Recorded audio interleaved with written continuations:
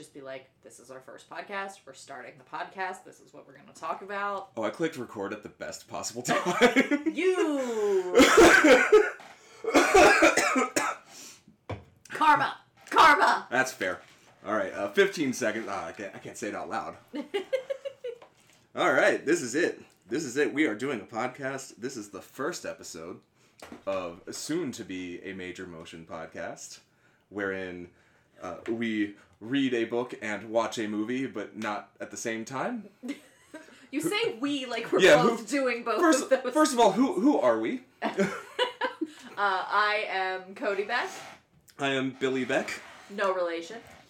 And this is our first pilot episode of this podcast. The way this is gonna work is Cody's gonna read a book. I'm gonna watch the movie based on the book, and then we will discuss. And should we say why we're doing this? How this came about? Yeah, might as well. Yeah. So a few months ago, I sat down and watched Fried Green Tomatoes for the first time, and I was watching alone in the living room. Cody's in the bedroom doing her own thing. And after the movie was done, she came out and we had this really interesting conversation. Because Cody had read the book years ago. Yep, as a child. And we had this great discussion about choices the filmmakers made in regards to changes to the book they made for the movie, things that were cut. And it was a fun conversation, and we were like, that would be an interesting podcast. I would listen to someone else talk about that. No one else has done that. Nope, definitely not 2 or 3 other podcasts that I found, but don't worry, this one's named something different. So we both feel not like uniquely qualified and like, oh, we're so smart, but we both have a very strong interest in the 2 particular things. I love to read. I prefer reading to watching things most of the time. Bill watches everything he can get his grubby little fingers on. I like movies, okay? I like movies a lot, and I think they're more, what's the word I'm looking for? Inconceivable? No. That's not the word. I don't think that word means what you think it means. That's a good segue. 2:36, I cough. Edit that out. So do you wanna do which one we're doing as a pilot? Yeah. So for our pilot, we went into probably one of my favorite movies of all time. It's a pretty great movie. We're doing The Princess Bride. Yes. So what is your history with the book/movie, The Princess Bride? So when I was about 10 or so, my sister-in-law happened to be babysitting me, and she wanted to rent some movies, and she rented one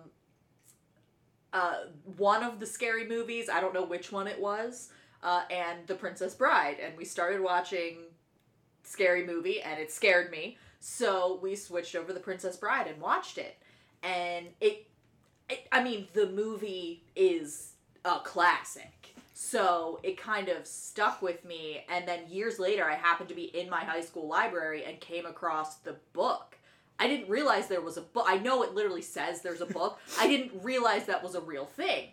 And so I picked up the book and I was like, oh, it's that movie that I really liked. And then I read it and it was different.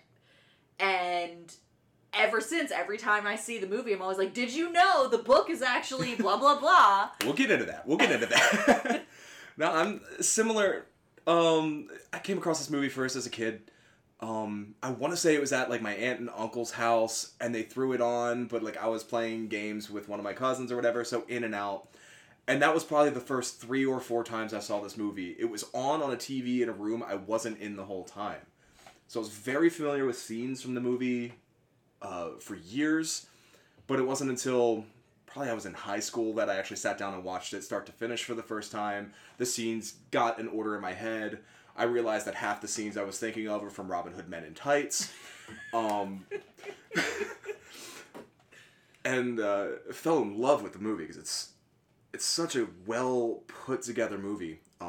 Never read the book. Why would I read the book? I just watched the movie. It's got to be the same, right? Yeah. Is it the same? No. Let's get into it. I would like to say that William Goldman would be deeply disappointed in both of us.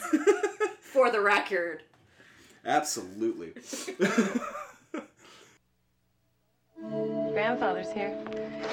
Can't you tell me I'm sick? He'll pinch my cheek.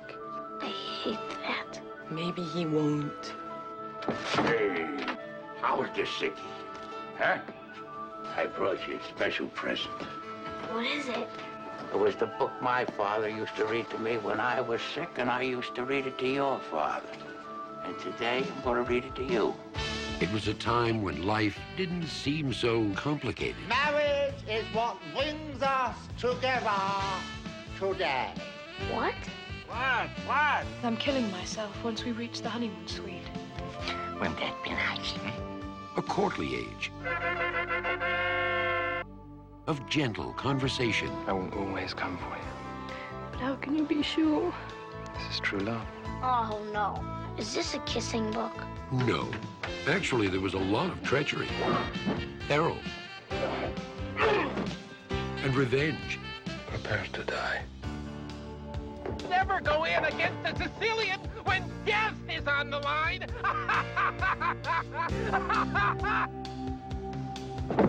There were affairs of state. But I've got my country's 500th anniversary to plan, my wedding to arrange, my wife to murder, and Gilda to frame for it. I'm swamped. And affairs of the heart. My Wesley will always come for me. Your Wesley is dead. I've seen worse. Bye-bye, boy. Have fun storming the castle. It's more than 30. What's the difference? We've got him. Think it'll wait? It would take a miracle. Bye-bye. It's a story of love. A tale of adventure. It's as real as the feelings you feel. We're kissing again. Someday you may not mind so much. The Princess Bride. Not just your basic, average, everyday, ordinary, run-of-the-mill, ho-hum fairy tale.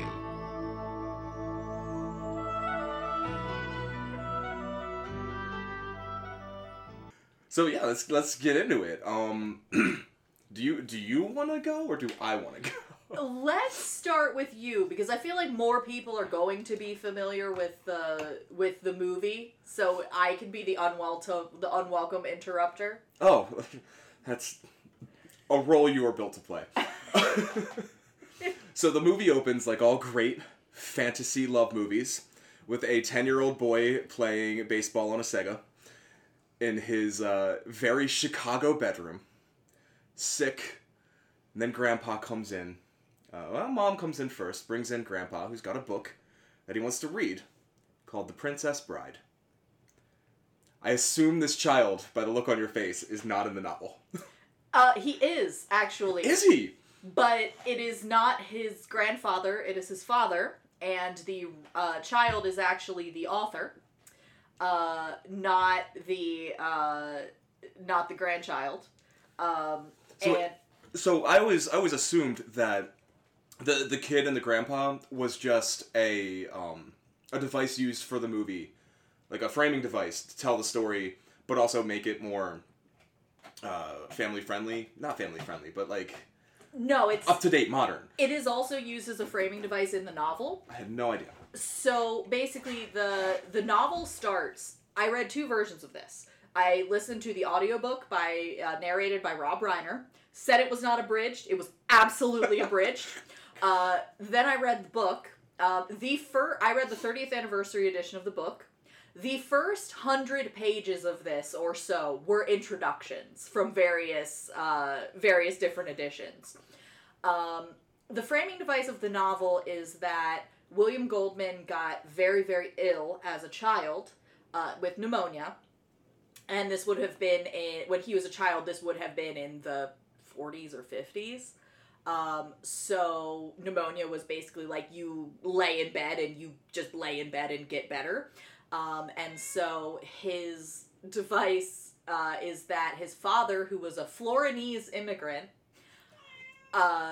came in with this book and started reading to him because that was all he couldn't do anything else. I was about to ask if this was a true story, and then you said Florinese immigrant. I believe that his father actually was an immigrant, but because of what he's doing, he creates the fiction that Florin is a real actual city. Oh, it's a city. Or sorry, a country. Okay. He creates the illusion, and he sticks with the illusion. Like in the various intros, he takes his grandson to Florin. Like he treats it as though it is a real place, and there's like more references and jokes. Like Stephen King is actually descended from people in Florin, which comes back later. But basically, he's really sick. His dad comes in and is like, "I'm gonna read you this book called The Princess Bride," and he basically reacts the same way that the kid reacts in the movie. Okay, so ew, gross kissing, none of that. Exactly. Does he do the break with the eel? It's actually not an eel. It's in not the an book. eel. It's sharks. We'll get into it. Let's get there. Okay, Yeah. so the framing device still exists, but it is the author himself, and basically that's where he starts his love of reading and eventually becomes a writer, and he finds out when he buys the book for his own son that this is what his dad actually read him was the good parts, because it's actually a 1,000-page long satire, and it's like a satire about royalty and politics in Florin and the other cities and countries surrounding it, and so he decides to do the abridgment, which is the actual novel. There is no full Princess Bride. Okay. There is only S. Morgenstern, The Princess Bride, abridged by William Goldman. But William Goldman wrote the whole thing. Okay. Cool. I like that. He also wrote the screenplay for the movie. He did. So yes. I assume some things will be very similar as we go along. Yes. So we open with a child and grandfather, or Florinese immigrant. Florinese? I almost said Floridian. Florinese immigrant father tells the story of the Princess Bride, which begins with Princess Buttercup and her farm boy, Wesley. I gotta say, our generation likes to laud The Mummy as, oh god, look at this sexy cast. This is why we're so bisexual. Bisexual danger. We are sleeping on the Princess Bride. So, there's actually a chapter. So it also opens on the story of Buttercup and Wesley. Okay. Buttercup is really dumb. Really? All of the characters are more fleshed out, but Buttercup is the epitome of pretty not smart. She's not stupid, but she's very dumb. And there's this whole thing about, how she's, the 20th most beautiful girl in the world based on potential. And then Count Rugen actually sees her. And there's this whole other thing where, in the next chapter, you meet Prince Humperdinck. Before Buttercup and Wesley have even fallen in love, you meet Prince Humperdinck. And what happens is there's this whole political intrigue thing, and he has to get married because his father is dying, and he has to have an heir. And Count Rugen is like, well, I saw this really attractive woman one day. Do you want to marry her? And so then it goes back to Count Rugen has already seen her, and Count Rugen has a wife in the book. Really? Yes. Okay, interesting. Because I had a thought while I was watching this. Was it the gayness? The gayness! It's there, right? It is so there in Prince Humperdinck, and you never... The other thing is that when you meet Prince Humperdinck, he is not Chris Sarandon. He is described like Otis the wrestler.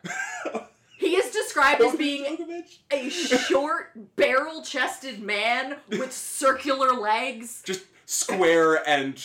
Yes. Don't shave that beard, because you will not like what's underneath. Correct. Oh, he God. is described... He is nothing like Chris Sarandon. He is not charming or suave. He is supposed to be just unattractive. Oh, I prefer Chris Sarandon by far. And I'm picturing Otis. Right? But speaking of wrestlers, so Buttercup and Wesley fall in love, as you do, as you wish. Wesley needs to go on a trip. He gets killed by the Dread Pirate Roberts. Buttercup mourns, meets Humperdinck. This all happens off screen, but apparently it happens in the page. Yes. Um, She actually says no to Humperdinck when he asks to marry her. Good. I wish that was in the movie. he meets her and she says no, and it's basically like the Christopher Walken scene from that other movie where he's like, no, but I have a gun. I don't care. Oh, from Seven Psychopaths? Yes! Where basically she's just like, no, I'm not ever gonna love you. And he's like, whoever said anything about love? And she's like, oh, well, in that case, fine, I don't care. And so they get married. And it's basically, there's like you can definitely see a little bit of like satire on consent versus royalty there. Because it's like, you can't really say no. Yeah. Because he straight up is like, either you say yes now and you become a powerful queen, or you say no and you die very shortly. Like, at best, that's all loosely implied in the movie. Because we jump right from him disappearing to she's a month or two out from the wedding, riding her horse, and that's when she gets kidnapped by the real hero of the story, and his boss and his giant friend. We got Vizzini Fezzik and Inigo Montoya. You actually get more of their point of view in the book as well. I like that. So I have a theory, and we'll get to it later, we'll get to it. Mm-hmm. So they kidnap her, throw her on the boat. The idea is to make it look like she's been kidnapped by the forces of Gilder, yes, which is a rival nation across the sea, to start a war. Because who doesn't want to start a war? Oh, I'm sorry, I missed something. Oh, go back. This is not in the movie at all. The Zoo of Death. The who of what? Prince Humperdinck. Do you know how Buttercup has the line about being trapped? He's a great hunter. He's the greatest hunter ever. Yeah, and he tracks them through Gilder as well. And yes. that part is shown on screen. So because his father is ill and he has to stay close to home, he and Count Rugen build the Zoo of Death. The Zoo of Death is 5 levels. The first level is, I think it's fast beasts. Like, that's where, like, the cheetahs and lions and stuff are. The second level is strength. The third level is, I think, poisoner. So it's, like, snakes and that kind of thing. The fourth level is bats. Just bats. It's a specific kind of made-up bat that he creates for this. Bats of unusual size. And then the 5th level is empty, because they've never found anything to put there. Ooh. So that is introduced as early as chapter 2, and it's, like, very ominous. Okay. But basically that's where you actually first meet Prince Humperdinck, is he's murdering an orangutan in the Zoo of Death. And then like, you also see Count Rugen. But, yeah, I'm sorry, I forgot about the Zoo of Death. But. No, thank you. I did... First I've ever heard of that. I love it. Yes. Anywho, our princess is kidnapped by the forces of Vizzini, who Wallace Shawn, great performance. Love him in this movie. He's so perfectly annoying that he dies exactly when you're ready for him to be done. He is... So in the book, they're called the Sicilian crowd. The aside being 2's a party, 3's a crowd. And they are actually legitimately terrifying. Like, it's implied that they are not just a random group that was thrown together for... It's directly stated. They were not just a random group that the prince happened to find. They are terrifyingly powerful in the underworld, purely because of the power of the 3 people involved. Okay. Yeah, that's a little different in the movie. That would be like one of the first things that's kind of different. Because they're introduced, Vizzini aside, very, not apologetic, but, like... We are but poor, humble circus performers. Yeah, like, and even beyond that point, when it's clear this is a kidnap, this is what's gonna happen, there's that wonderful beat with, Fezzik and with Inigo, with the rhyming. That's something that goes through, that carries through the whole book. Yeah. Like, I wish it would come back in the movie, but it's such a great, charming scene right at the beginning that tells you these 2 characters, they've got good hearts. They're doing something evil, but it's because, the forces of capitalism grind us all to a powder. They need to do it for the money. A job's a job. Vizzini also is the one, in the book, Vizzini is actually the one that knocks out Buttercup, not Fezzik. He's the one that actually knocks her off of the horse and binds her. And then just Fezzik carries her. And when they're in the boat, that line about, it's just a local man in the local fisherman. Local fishers out on That is not said by Vizzini. That is said by Inigo. And it's very clear that in the book, it's sarcasm. But because Vizzini is so, like, his whole ego is built around being the smartest one, there's a lot of implication that Inigo realizes that he's probably about as smart as Vizzini, but he doesn't do the planning. He just, there's a lot of, like, sarcasm layered into the relationship that he has with Vizzini. I was reading it more this viewing as Inigo is smarter than Vizzini, but he'll lose the job if he kind of steps up, you know, because he threatens, I think at one point Vizzini threatens to send him back to the bar where he found him drunk and all that. So he just sits back, shuts up, lets Vizzini take charge, and it's very clear that Vizzini is an idiot when he loses this battle of wits. Because every word he says makes no sense. He's like, clearly, this powder's from Australia, and Australia is full of criminals, so clearly I can't drink the goblet in front of you. How is that clear? What does that have to do? The other thing is that you get full backstories on Inigo and Fezzik in their respective contests. While Inigo is waiting for the man in black to climb the cliffs, you get a backstory on his life and what happened to him and how he got where he is. He kind of does that still in the movie. He has that speech once the man in black, Roberts, Wesley, as we were to find out. Oh, spoilers, by the way, for a 35-year-old movie. He has that wonderful speech where he tells the story of his scars. And he talks about the six-fingered man and his father and the sword and all that history. And it's such a great piece. It's like 30 pages of the book. Really? Because you go into, like, where he grew up and what happened with the six-fingered sword. And it's like, there's a whole other character named Yesti, who is, like, the famous, like, well-known sword maker who comes to his father when there's stuff that he can't do. And it's like, they're friends. And then you find out, like, Inigo trained for, like 10, 15 years and then finally came back, and you find out that, like, he is a wizard, which is higher than a master at being a sword fencer. And and then you get all of Fezzik's backstory when it comes to Fezzik, and it's like crazy detailed, and again, it's like another like 20 to 30 pages of backstory on these characters you just don't get in the movie. Yeah, and it's odd because I have a theory, and this is what I was saying earlier. I have a theory that Inigo Montoya is the main character of this movie. His arc makes so much more sense than Wesley's and Buttercup's.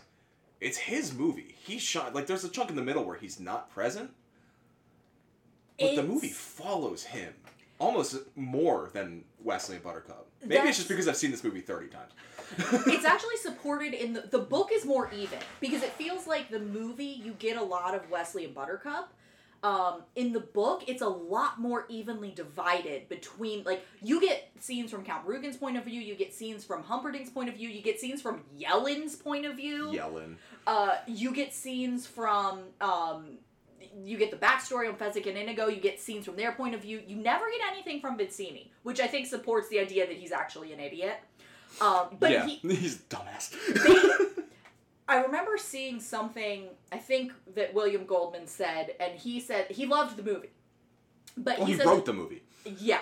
But he said that the movie is like a nobler version of the book. Okay. And that totally holds up, because, like, most of the guys are huge douches in this book. Like, even Wesley gets... We get to it later, but Wesley is mean to Buttercup. Yeah, let's get to that now, because that's we're 22 minutes into this recording, and maybe 15 minutes into the movie, so... Yes. So, Buttercup is kidnapped by the, the choir of Sicilians? The Sicilian crowd. The Sicilian crowd kidnaps her, take her up the cliffs of insanity, they're followed. They wait at the top, Inigo and the Dread Pirate Roberts fight. Roberts wins, knocks out Inigo, moves on. Fezzik could have killed him with a rock, doesn't. They fight.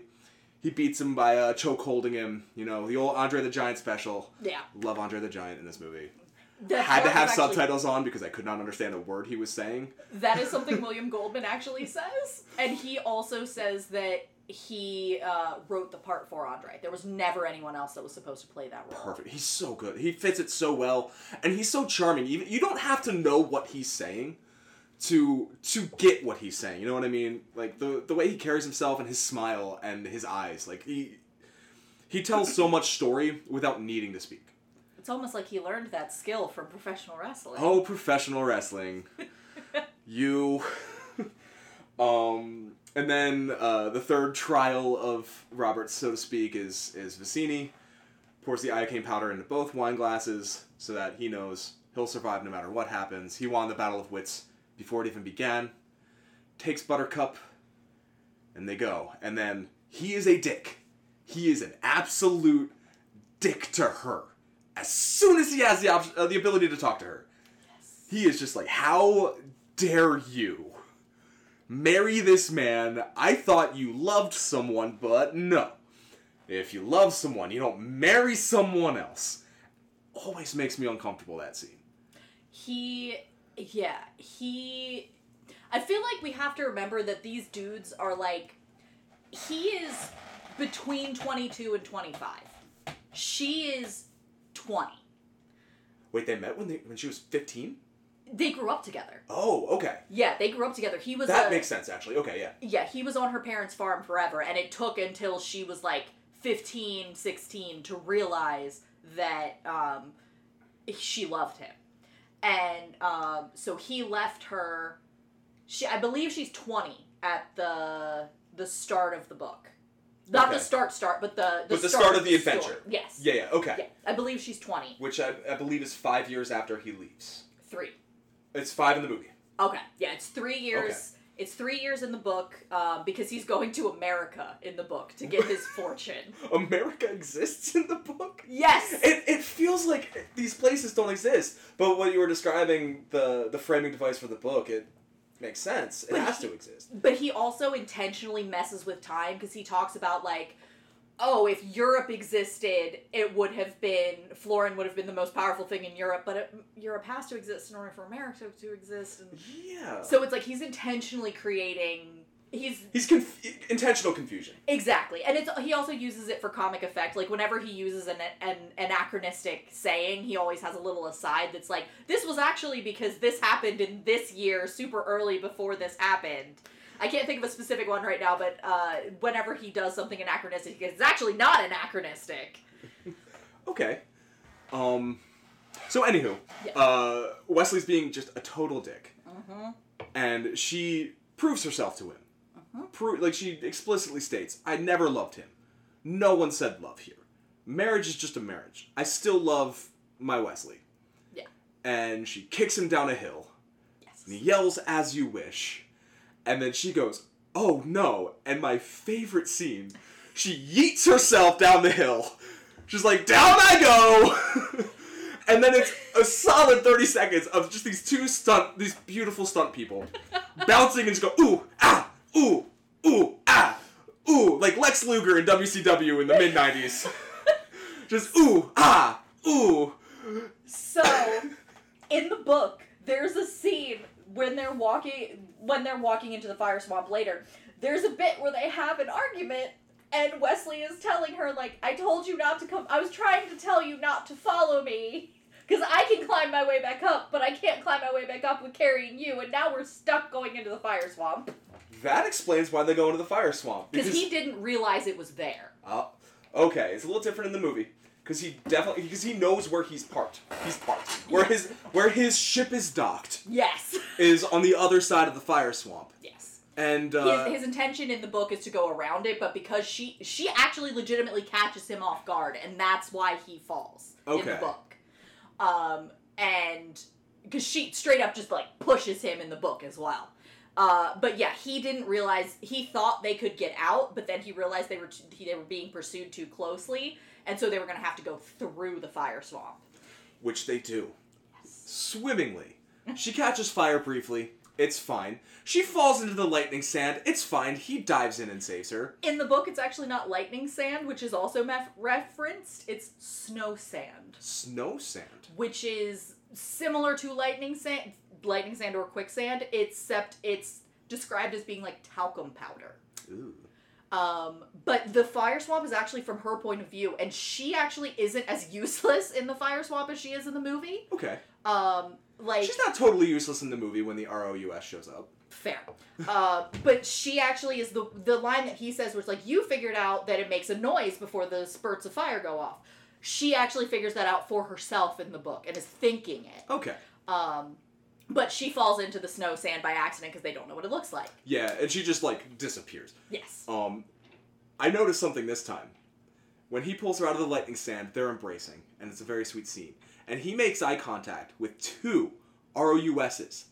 And not a minute later, she's like, but what about the rodents of unusual size? And he's like, I don't think they exist! And then gets tackled by one immediately. You were just looking at them, bro. What did you think those things were? He was trying not to scare her. Because in the book, he knows they're following them. Okay. But he's trying not to scare her, and so he doesn't tell her that he notices them until they start attacking. And in the book, they don't actually go after Buttercup. They are cannibalistic and attracted to the smell of blood, so they're only ever going after him once he starts bleeding. Gotcha. Well, it kind of turns towards Buttercup at one point, but only because she starts hitting it with a stick. So I think I'll let that one slide. Of course, they defeat the ROUS by rolling it into the fire, make their way out to the other end of the fire swamp. Yes. And there they are captured by Humperdinck and Count Dooku. Tyrone. Rugen. I can never remember his name. His name is Tyrone. Tyrone. I noticed that the first time. His name is Tyrone, and it said one time. He's referred to Tyrone once. Yes. And then it's Count Rugen every other time. Yes. I always forget his name. Don't know why. But Tyrone. Yeah. Tyrone and Humperdinck, they're being tracked this whole time because, he's a great tracker. Yeah. He's got the Zoo of Death. And then, there's this scene. Cary Elwes is an amazing actor in this movie. There's one line he has in this scene when, Humperdinck is like, surrender. And he's like, oh, you wish to surrender? I accept your surrender. And then more guys with crossbows are just like, I think you should surrender.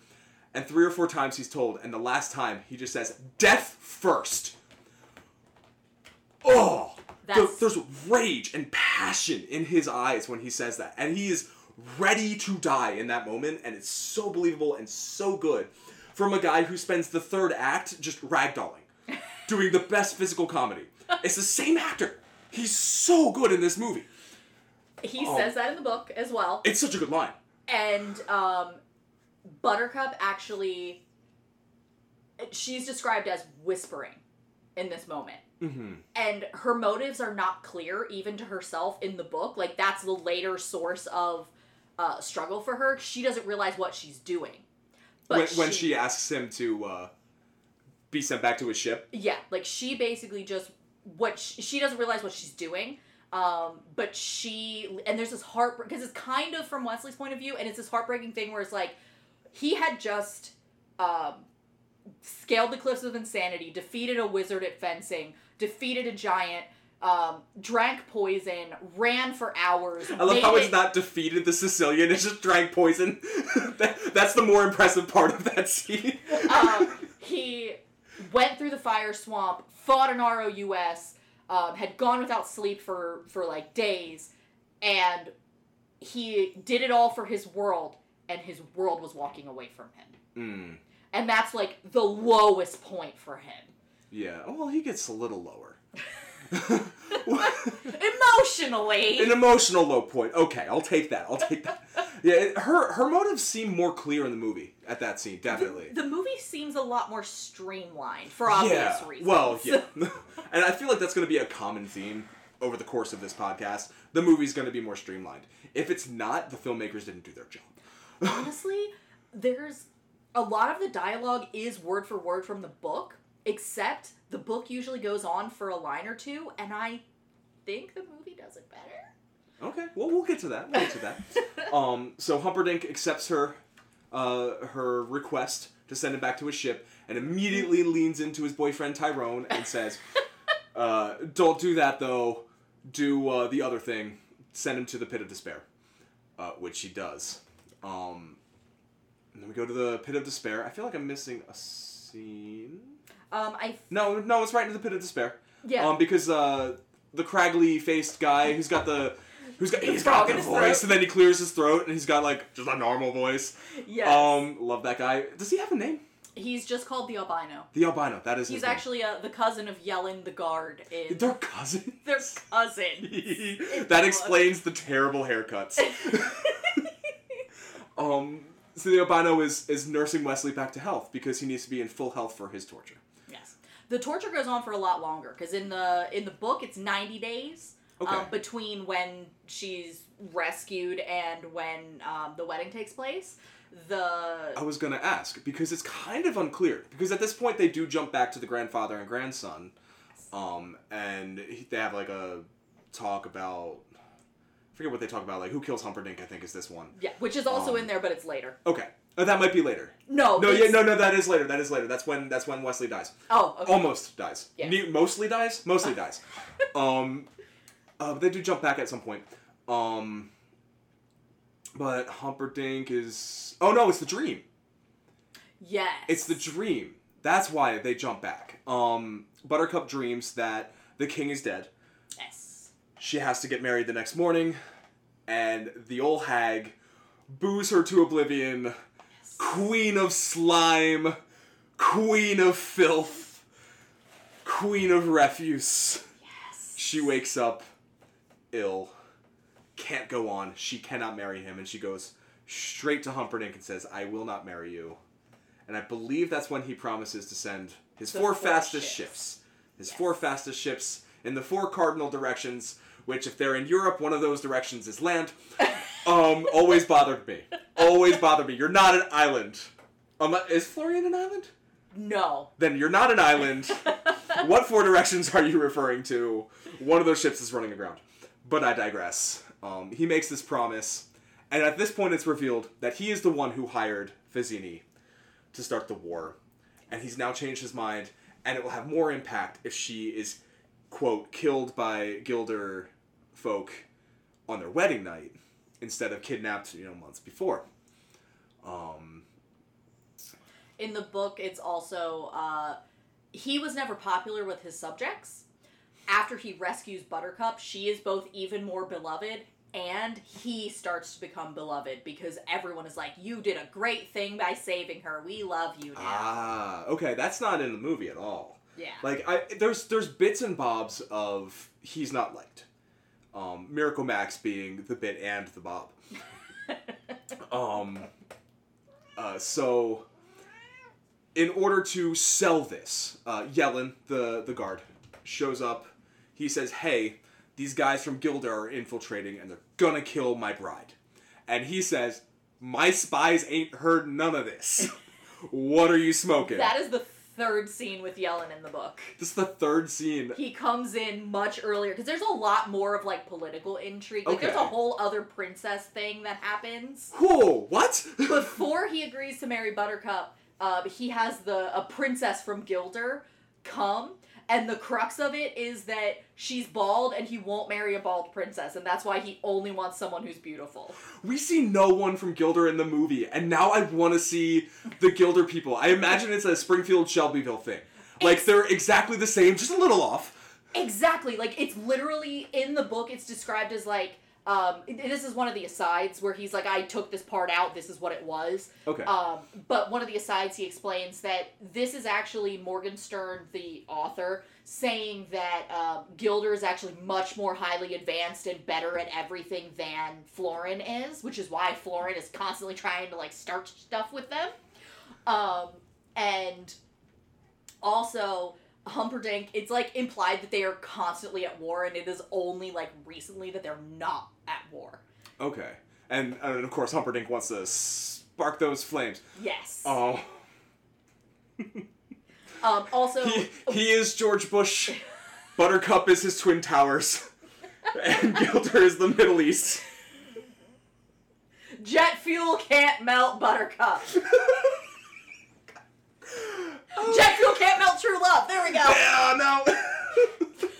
Also, I don't know if I said this already, but Wesley is tortured regularly for a while, like, Yeah. through regular means, because the machine is not finished yet.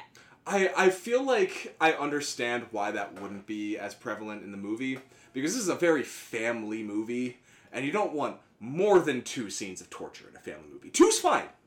2's fine. You can get by with 2. Disney's okay with 2. More than that, you're pushing some boundaries there. So sends Yellen to clean up the Thieves' Forest to get these Gilder spies out. Yes. And that's when we're reunited with our hero Inigo Montoya and Fezzik, the Brute Squad himself. Inigo, soured by his loss to this man in black in fencing. He trained for 20 years, couldn't beat this stranger. Goes back to the bar where he was found, starts drinking, because he's got to go back to the beginning, according to Vizzini. Yes. Fezzik finds him there drunk, sobers him up, and they realize... Fezzik tells him that he's found the 6-figured man. He's seen the count. Yes. He's found him for Inigo. Let's go storm the castle. But how can we storm the castle? Our brains are gone. We're just the steel. We're just the brawn. We don't have the smarts. What about the man in black? Where could he be? And then the scream. That, Fezzik, same thing happens. Fezzik, Inigo realizes that, he deduces that Prince Humperdinck is the one who hired them. They never knew that. Only Vizzini knew that. Okay, not in the movie. So Inigo figures it out, and he figures out, okay, so he was hired by Prince Humperdinck. Why would Prince Humperdinck want to kill his fiancée? Well, he got thwarted in killing his fiancée. So we know that he has a bad temper, so of course the Man in Black has to be here, because we know he was captured, because Buttercup came back. And apparently Humperdinck made an announcement, whatever. So we know he's here. We just need to find him. How can we find him? Okay. Then there is a scream. There's also a previous scene where the first time the machine works, and they use it to kill a dog. Ooh. And there's the first death scream of the dog, and everyone is like unsettled by it. And then there's this whole scene with Rugen and Humperdinck, because Humperdinck has been watching the torture up until now.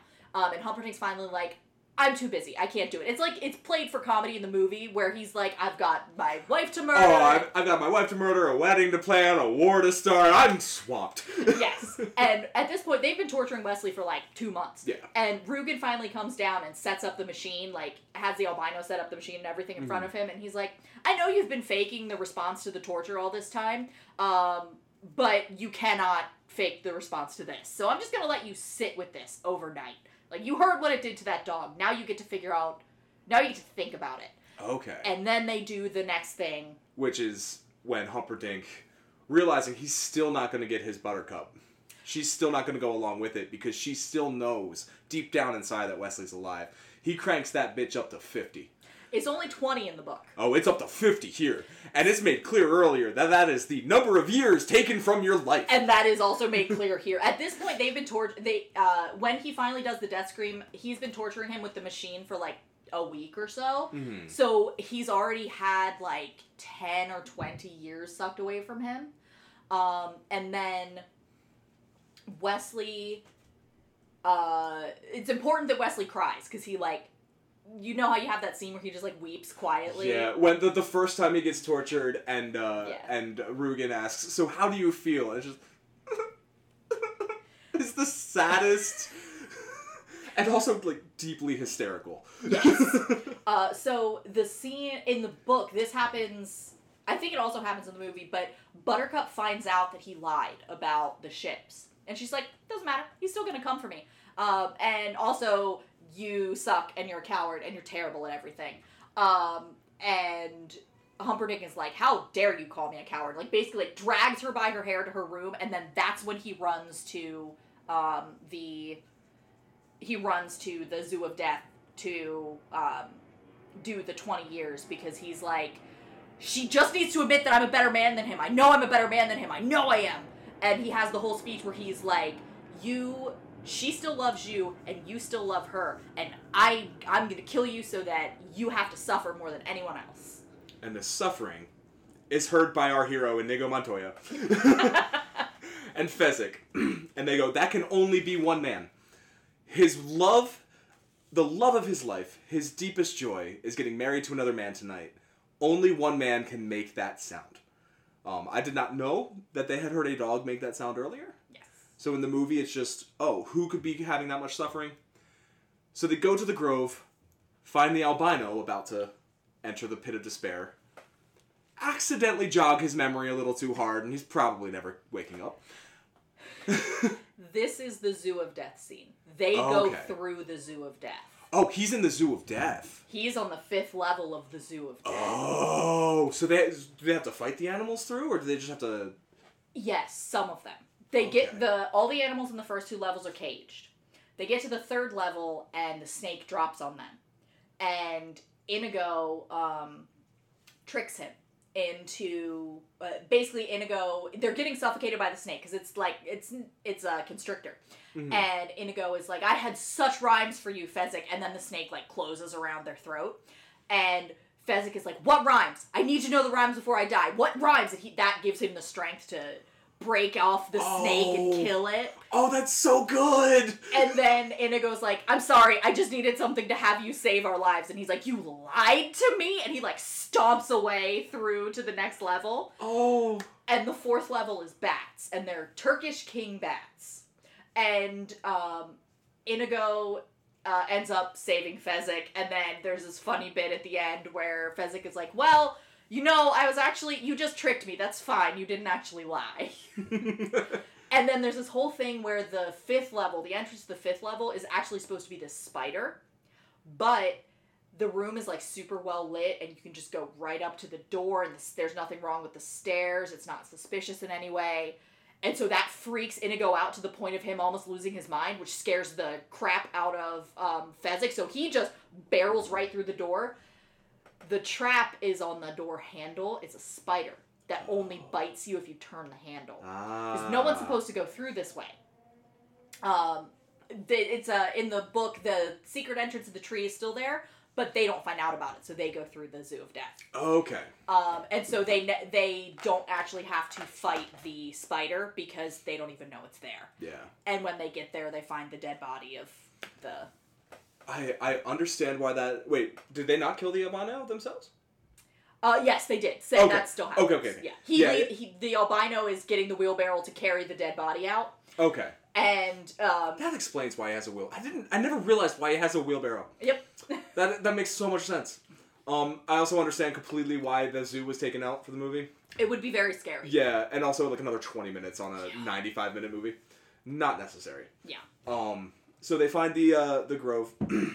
Don't know where Wesley is. And they go prays to his father for a sword to point in the way. Pokes a tree. He sighs in despair, leans on the tree, hits the knot. The door opens. They found Wesley. And they take him to Miracle Max. One of the funniest scenes in this movie. That's Billy Crystal, right? It is Billy Crystal, yes. Billy Crystal, and is it Tracy Ullman? No. I think it is a really famous comic actor. She was not in...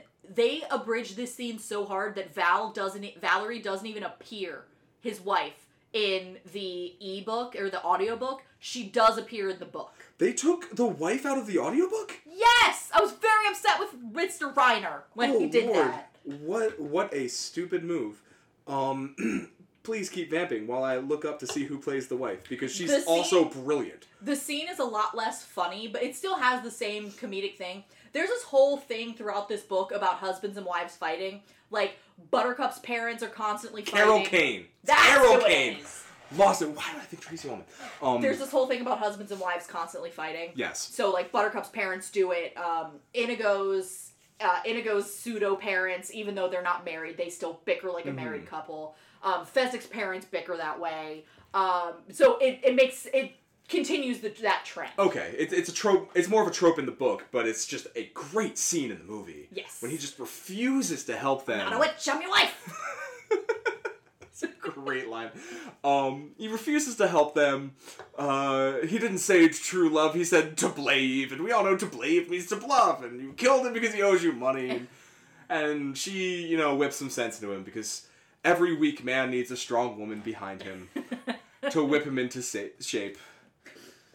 And in the book, it's also, if I bring this guy back to life, it means Prince Humperdinck suffers. Perfect, let's do it. That's, like, word for word what that's the only scripted line he says in that scene. I think the rest of it is improvised. I think so.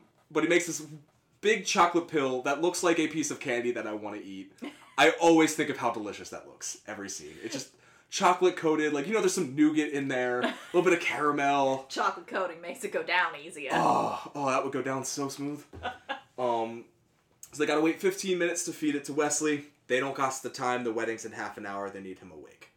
So in the book, that's set up as the pill is only gonna work for 60 minutes. Oh. But Max messes it up, and he only has it for 40 minutes. So there's a running timer throughout this scene that they only have 40 minutes, but Wesley thinks he has 60 minutes. Okay. That would stress me out too much. If that were part of the movie. Because every wasted moment I would just be like, why aren't you have an objective and you have a timer. Objective first, my guy. No fluff, only stuff. So they revive Wesley. They realize there's 60 guards at the castle gate, not the 30 they were expecting. It's 100 in the book. It's 100 in the book. Of course it's 100 in the book. They probably couldn't hire that many extras for the day. Probably not. No, 60 works though. It's double what they were expecting. Yeah. They're a little worried. Wesley can move his eyes and mouth. And he'll wiggle a little finger. He'll smile. No, what does he do that... He does something. He can wiggle his toes, and he can wiggle his fingers. Yeah, he does like little things, and Fezzik is like, you got it, you're healing fast. And that's not taken well by his comrades. But Wesley comes up with a plan, but if only they had a wheelbarrow. And if only they had a Holocaust cloak. That is, like, where that came from, I have no idea. In the book, like, it's out of nowhere in the movie. He says he gets it from Miracle Max's. Because it fits, he was allowed to keep it. So, he gets it from Miracle Max's in the book. Again, this is part of the section that William Goldman took out in his abridgment. They have to go journey to find all the stuff for the miracle cure. Oh. So he gets the Holocaust cloak because he needs it to get Holocaust mud for the pill. And it protects you from the burning. It's never explained. That's weird. I almost prefer that it's just like, if only I had a Holocaust cloak, and he just pulls it out of his garments. He's like, I've got one right here. Not the last time that is used as a Deus Ex Machina either. Oh, for real? It's used in the sequel. Oh, we'll talk about that later. So they come up with this plan where they put Fezzik in this Holocaust cloak, light him on fire. He claims to be the Dread Pirate Roberts, and they just scare everybody away but Yellen. Works like a charm. Yellen is like, I will never surrender. Give us the keys. I have no keys. Fezzik, rip off his arms. This key? Literally word for word from the book. Perfect. No notes. Nothing needed to change. It's exactly what needed to happen. You mean this key? It's perfect. And his cell is just incredible on that. So they get into the castle, but it's too late. Because simultaneously, marriage. Marriage is what brings us together today. Is it like that in the book? Yes. Is it spelled out with that accent? Yes. I don't know if you heard me cackling while I was watching the movie. This is the first time I've seen this with subtitles on. Oh no. And the subtitles spell it like he says it. Yep. It is, if you watch this movie later, next time you watch this movie listening at home, please turn on subtitles, at least just for the marriage scene. It was an extra level of comedy. The way it's spelled. Because it's not always the spelling you're expecting, but it's hilarious. Killed me. Absolutely destroyed me. They go through the ceremony, but they don't. They skip ahead to man and wife. He says man and wife. And they abscond her up to the honeymoon suite. Meanwhile, I guess they're not a Sicilian choir now. Would they be a Spanish choir? A Spanish crowd, yes. A Spanish crowd. Our Spanish crowd goes in, and Inigo Montoya finally comes face to face with Tyrone. He's so much less intimidating when you call him Tyrone. His name is Tyrone! What do you want me to call him? Count Rugen? He's not a count to me. Not my count. I didn't vote for him. It's Tyrone. You don't vote for royalty. Exactly. That's a problem. Finally face to face with Tyrone. And like any bitch named Tyrone would, he runs like a coward. He scurries. In the book, it is described as him saying he did something truly unexpected. He turned and ran.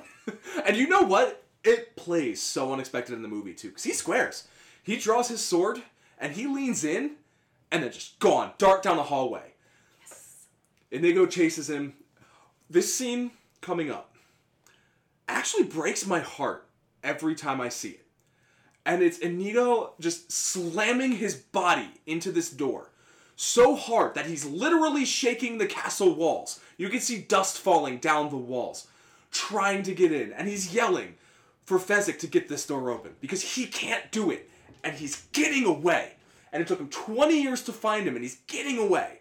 And Fezzik has to, he's holding this rag doll of Wesley, sticks his arm into a suit of armor, punches the door right off its hinges, and then he goes out like a shot. He finally catches up with the Count. But the Count, like the coward bitch that he is, daggers him in the gut from afar. Domingo Montoya appears. What? In the text. Inigo, you know how he has that moment where he's like, I'm sorry, I tried, and like sinks down? In the book, Domingo Montoya appears in Inigo's head and says, I don't want your sorry. You haven't let me rest for 20 years. You're not dying here. That's incredible. Because I was thinking, watching that scene, like, there's got to be something going on in his head. Because he's dying. He's got the dagger in his gut. He can barely parry these stabs, so he takes one in the shoulder and one in the other bicep. He's going to bleed out. And he gets that strength from somewhere. I love that. It's like the essence of his dead father being like, no, you have a job to do. You will do your job, my son. It's also his Scottish swordmaster telling him what to do. And it's like the same voice. Is it Sean Connery? Basically, because he's just like, you are so useless and terrible, you can't even do this right. I'm just imagining Sean Connery from Highlander appears next. I mean, and so he's being talked through everything by the two voices that are like important in his past. Okay. And so that's how he gets up and he does everything, and he does the line. Not the Inigo Montoya line, but the I want my father back, you son of a bitch. Oh! In the book. Incredible line. In the book. I want money. I want power. I want everything I ask for. You have it. I want my father back, you son of a bitch. And as he's saying this, he gets Tyrone in the shoulder. He gets Tyrone in the bicep. I don't respect him. I'm not calling him his title. He gets the fucking slashes on the cheeks. He gets him every single way that he was got. Except for the gut. That's the last line. I want my father back. Stabbed in the gut. He finally gets his revenge. In the book, he says, I want Domingo Montoya, you son of a bitch. Oh. And he doesn't stab him in the gut. He starts cutting out his heart. And because he says, the last thing he says to him is, you took my heart when I was 10. I'm going to take yours now. And Rugen canonically dies of fright. Well, that's not a PG rating, so sword to the gut's enough. Yeah. He gets just enough to go down. Yeah. And then Montoya continues to search for Wesley and Buttercup. Yes. Wesley, somehow, it's never explained, because he does not have the use of his legs. In the book, he does. Oh, he does. Okay. He does. He's shaky and wobbly, but he's also down to less than 10 minutes at this point. Okay. Because we don't see it. Yeah. In the movie. And it works better that we don't. Yeah. Because as she's led to her honeymoon suite, Buttercup grabs a knife, holds it to her chest, and hears the words, There are very few perfect breasts in this world. It would be a pity to damage yours. Which is something I say to you every night. Before we go to sleep. Wesley is in her bed. Yes. She jumps on him, smothers him with kisses, asks why he's not reacting. He says gently. She grabs him by the lapels, pulls him up, says, gently! Why can you only say gently? He says gently again. She drops him, knocks his head on the headboard. I giggle. And then Humperdinck appears. Yes. And they are going to duel to the death. No. To the pain. He does say to the pain, and he's explaining everything. He doesn't actually insult him until the final bit. And that final bit where he's like, perhaps I lack the strength to stand, perhaps whatever, he dies again. That final line, he dies, and it's described as his eyes roll back in his head, and, like, Humperdinck has dropped his sword at that point, and then he sees his eyes roll back in his head, and then Humperdinck is like, goes for his sword, and then Wesley's eyes flick open again, and he gets up, and he's like, I didn't mean it! Oh, that's so good. It's so cinematic, but I get why they couldn't do that in the... Because they changed the timer, it wouldn't quite make sense in the movie for that to happen, but I love that. Yeah. That's really good. But it is a moment when he's laying in bed, and he's like, perhaps I am bluffing, perhaps I don't have the strength to stand. And then he just gets up, points the sword, like, tip of the sword, like, right on the lens of the camera, and says, drop your sword. I'm ready to stand up and cheer. And I've seen this a dozen times. Love this movie. It's such a great moment. And he drops his sword, sits down, Buttercup ties him up. Wesley kind of collapses. And I knew you were bluffing, but Montoya comes back. They leave him there to just dwell in his cowardice. Fezzik's downstairs with 4 white horses he stole from the prince. They throw themselves out the window like the prince in Cinderella 3. That one's just for you. that was just for you. Like, legit, like, Wesley, after offering his job as Dread Pirate Roberts to Inigo Montoya, literally just falls out of frame. Yep, so good! And then Montoya is moments later. I do not know how Fezzik catches them both. Doesn't matter, it's a movie. They ride off on their 4 white horses. In the book, they are actually stopped at the castle gates by Yellen and the Brute Squad. Does he want his key back? Buttercup is the one that handles them. She gets off of her horse. She, like, stands in the saddle of the horse, and she's just like, your prince is in danger, and Count Rugen is dead. You need to go tend them.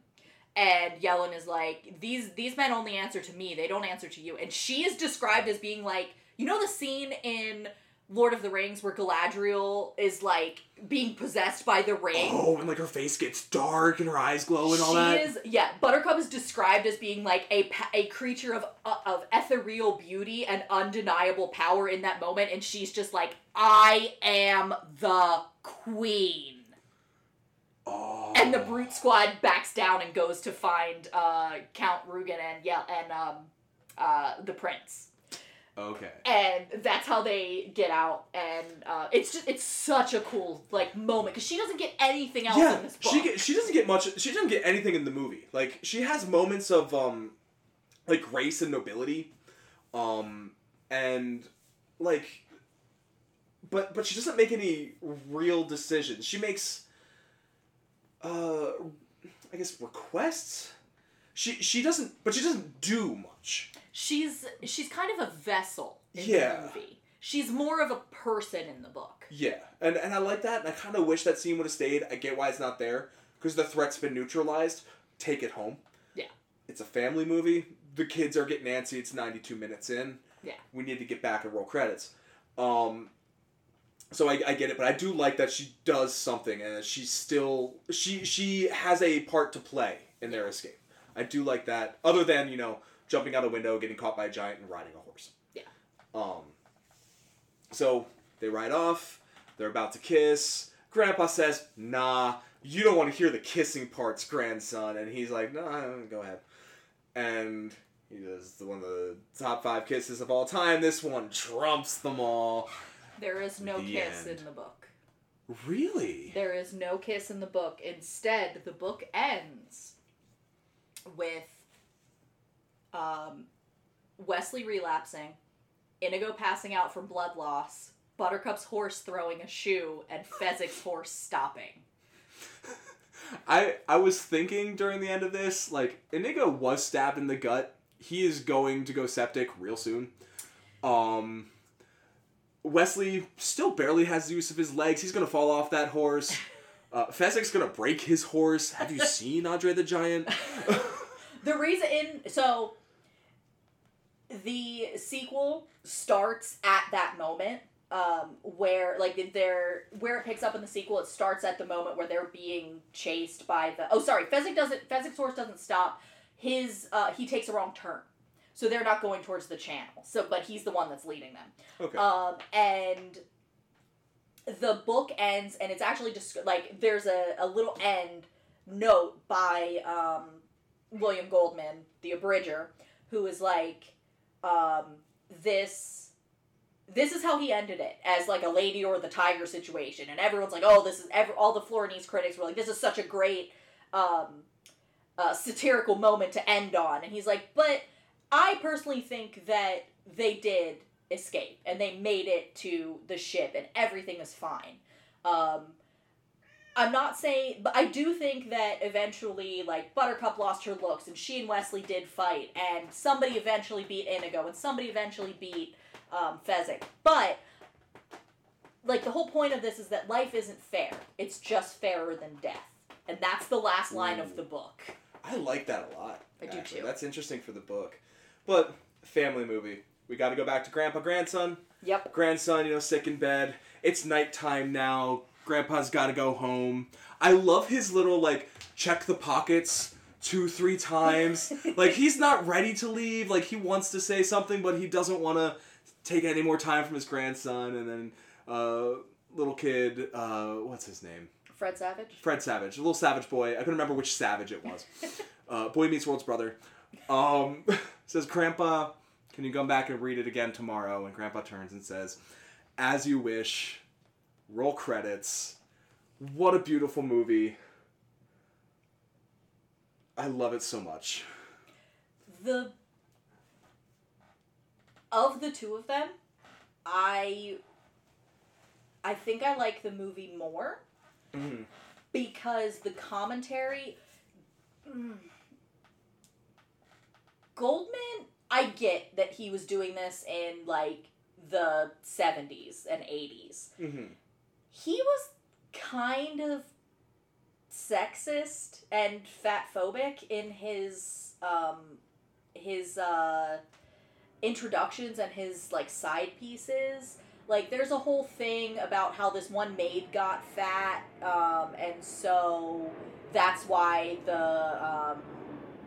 she wasn't on the list of the most beautiful women anymore, and, like, he talks about how his son was really fat when he was growing up, and he's, like, there's a lot of barely veiled distaste and disgust for his wife, because she's too cold to him, and there's, like, a lot of, like, weird sexism and fat phobia in his asides, and I'm talking about, like, the introductions and stuff. But the book itself, if you go into it expecting the movie, you're going to be disappointed, because I think it's a little... It's a lot more mean-spirited than the movie is. I think him describing the movie as being nobler is accurate. Yeah, it sounds like it. And I think that was a good decision. I don't know who made that decision to go that route with it, if it was Reiner or if it was Goldman on the screenplay or the production team. But it was a smart decision. Because this movie, excuse me, the movie is so timeless. Yeah, it's so good. Like, it's, you can tell, if you see a lot of movies, you can tell it's a movie from the 80s. The sets have that look to them. Like, the soundstage, you can see the matte painting, backdrops. Like, when I was saying earlier that Inigo Montoya is running into the door so hard he's shaking the castle walls, he's literally shaking the wall of the set. Like, you can see dust coming out of a lantern behind it because, like, the whole wall is moving. He's hitting it with such force. But I kind of love that about this movie. It's charming because there's a definite level of, like, suspension of disbelief. Because we already have that disconnect. We already have a narrator that is in the universe reading it from a book. We already know it's not really happening. Mm-hmm. We know it's a work of fiction. It's fine that it's on sets. It's fine that, like, you can tell, like the water crossing when she's swimming with the eels. You could tell that was on a backlot pool, and that just where it gets dark is where the wall is, and there's no more water beyond that. Like, you can tell, but I love that about the movie because it allows you to concentrate more on the characters. Yes. Like, once you realize, okay, that background is just a painting of some clouds, then you look into Inigo Montoya's eyes as he's telling the story of his father. Yes. And it's all there. Like, yeah, when they're doing their fencing scene, you see, like, the handholds in the bar that they do their gymnastics on. But then you also can appreciate, oh, this is a stuntman doing this. And these guys trained in fencing. Yes. And they're really doing this, and it adds to the appreciation for me. I don't need CG backgrounds that look like Avatar. And full disclosure, I also, a while ago, I read Carrie Ellis's book on the making of The Princess Bride. He did that scene with a broken toe, I think. Sounds right. Because of an accident earlier while filming. And also, he and Mandy trained for that sword fight the entire time during filming. Mm-hmm. That was the last thing they filmed. And it's so good. It's such a great fight scene. Carries the emotional weight of Inigo's past. We don't quite know that it's Wesley, but we know it's Wesley. So there's stakes there. It's such a good scene. Such a beautiful movie. Is there anything else you wanted to touch upon? Not from the source material directly. Okay. Yeah, I would say, piggybacking on your earlier point, I think I would also prefer the movie having not read the book.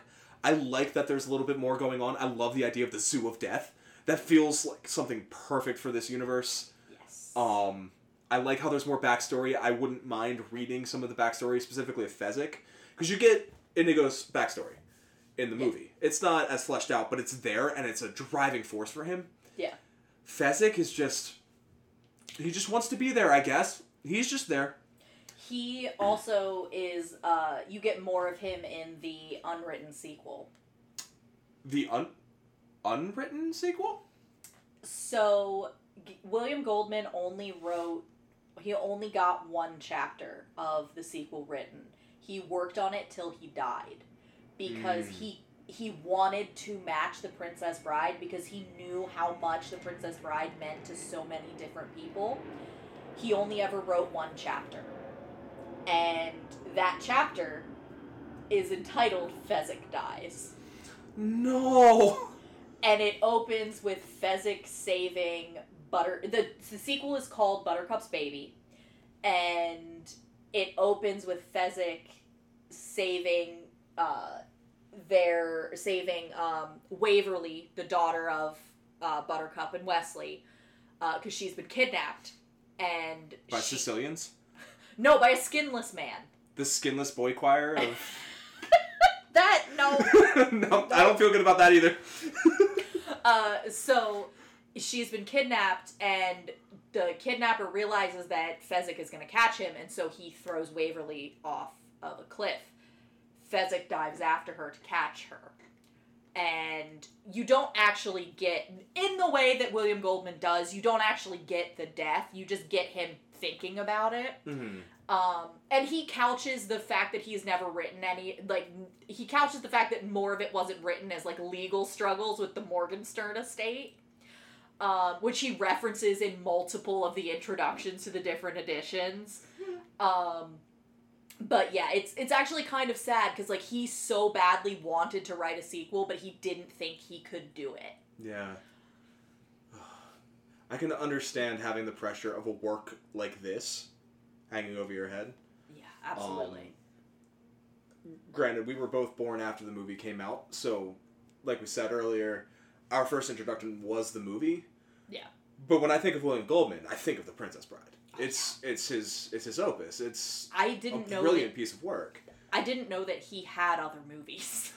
He does have other movies. Let's he take a references look-see. Butch Cassidy and the Butch Sundance Cassidy Kid, and the Sundance Kid is definitely one of his. which I think he said is what gave him the opportunity to write Princess Bride, like the screenplay. Mm-hmm. I think you're right. All the President's Men as well was him. Oh yeah. Yeah, which is also a great movie. Yeah. I don't think it's based on don't think it's based on a book, so we're not going to talk about it. So yeah, I think that's about all I had. If you had any more. No, I think we both agree that they're both good, but I think the movie's better, and that's an interesting bar to set on the first episode. Yeah. What is our second episode going to be? Should we say?